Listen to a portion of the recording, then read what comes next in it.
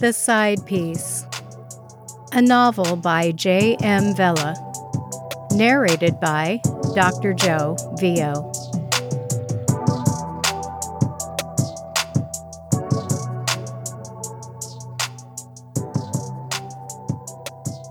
Chapter 4. Shanda sat up quickly when she heard the insistent knocking on the door. "Just a sec, I'll be right there," she yelled. She grabbed one of the white terry guest robes from the closet and wrapped it around her naked body. "Just leave the tray."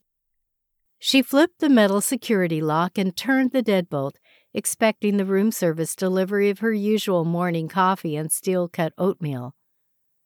"Aren't you a sight to behold first thing in the morning?" Chase smiled at the surprised expression on her face. "I thought you were room service," she said, standing aside to let him in.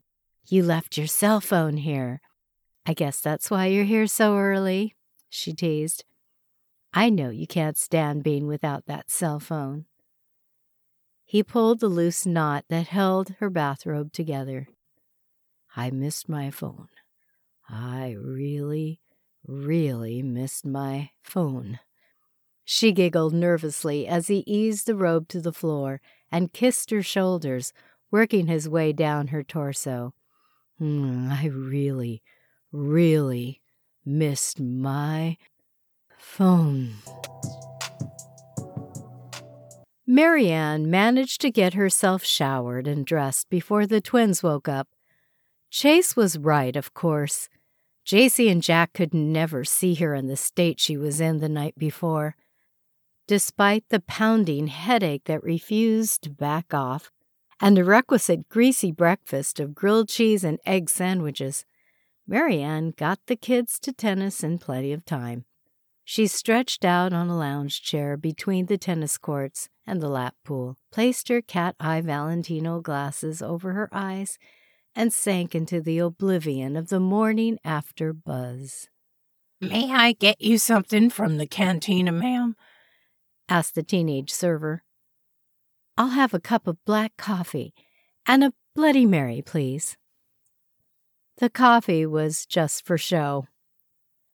"I can bring you the coffee right away, ma'am, but I'm not allowed to serve alcohol. You'll have to order it directly from the bar." "Yeah, okay. Forget about the coffee." Maryann looked around, satisfied that no one of significance had witnessed this exchange, and slowly meandered to the poolside bar, doing her best to feign nonchalance. The bartender smiled rakishly at Maryann, managing to flatter and annoy her at the same time. "What do you have, Mrs. Howard?" He wore the gaudy yellow Hawaiian shirt that was the official poolside server uniform for Greenhaven Lake Club. A serpent tattoo wound around his right bicep. "The usual?" he asked with ironic innocence. "I've got a nice oaky Chardonnay Kettle One Bloody Mary," she interrupted. Not in the mood for small talk. "Not too spicy, okay?" He grinned. "Sure thing, Miss Howard. One breakfast of champions coming right up." She leaned against the bar, noting the time on her Apple Watch. 10 o'clock. The twins' lesson wouldn't end for at least 30 minutes.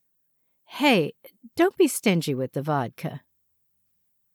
He made a show of letting the shot of vodka overflow slightly before pouring it into the shaker with a Bloody Mary mix and a fistful of ice, winking at Maryann as he shook it over his head, flexing those impressive biceps.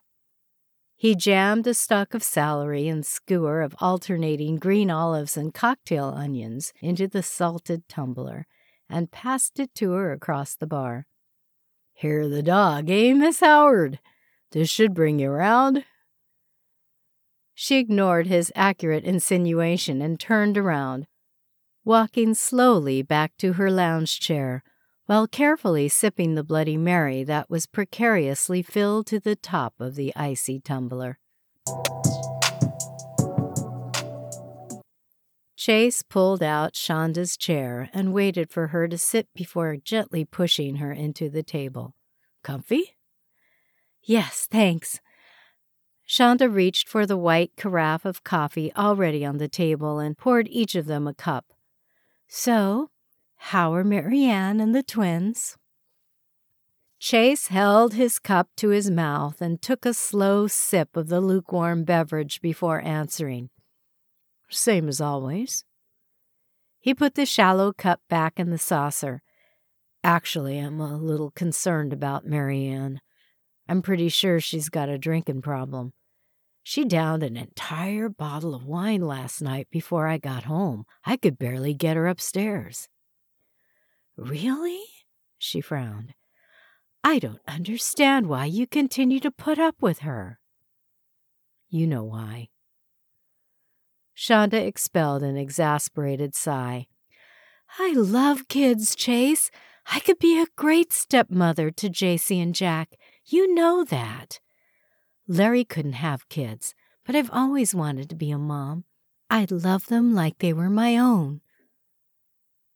A middle-aged waitress interrupted this exchange with the bored indifference of a server who was used to clandestine conversations. You do want to hear about today's specials? Chase opened his menu, though he had been there often enough to have the whole thing committed to memory. How's the Benedict today? Delicious as usual, the waitress replied without enthusiasm. We also have a Florentine Benedict special today if you're up for a change. I think I'll have that, said Shanda, glaring at Chase. I'm definitely ready for a change. I'll have the regular Benedict, answered Chase, folding the menu and handing it back to the waitress. I'm a creature of habit. You've got it, the waitress muttered as she took his menu, rolling her eyes sympathetically at Shanda, as if to say, Why are you still with this dickhead? Shanda nodded and shrugged, while Chase sat there oblivious of the women's silent conversation.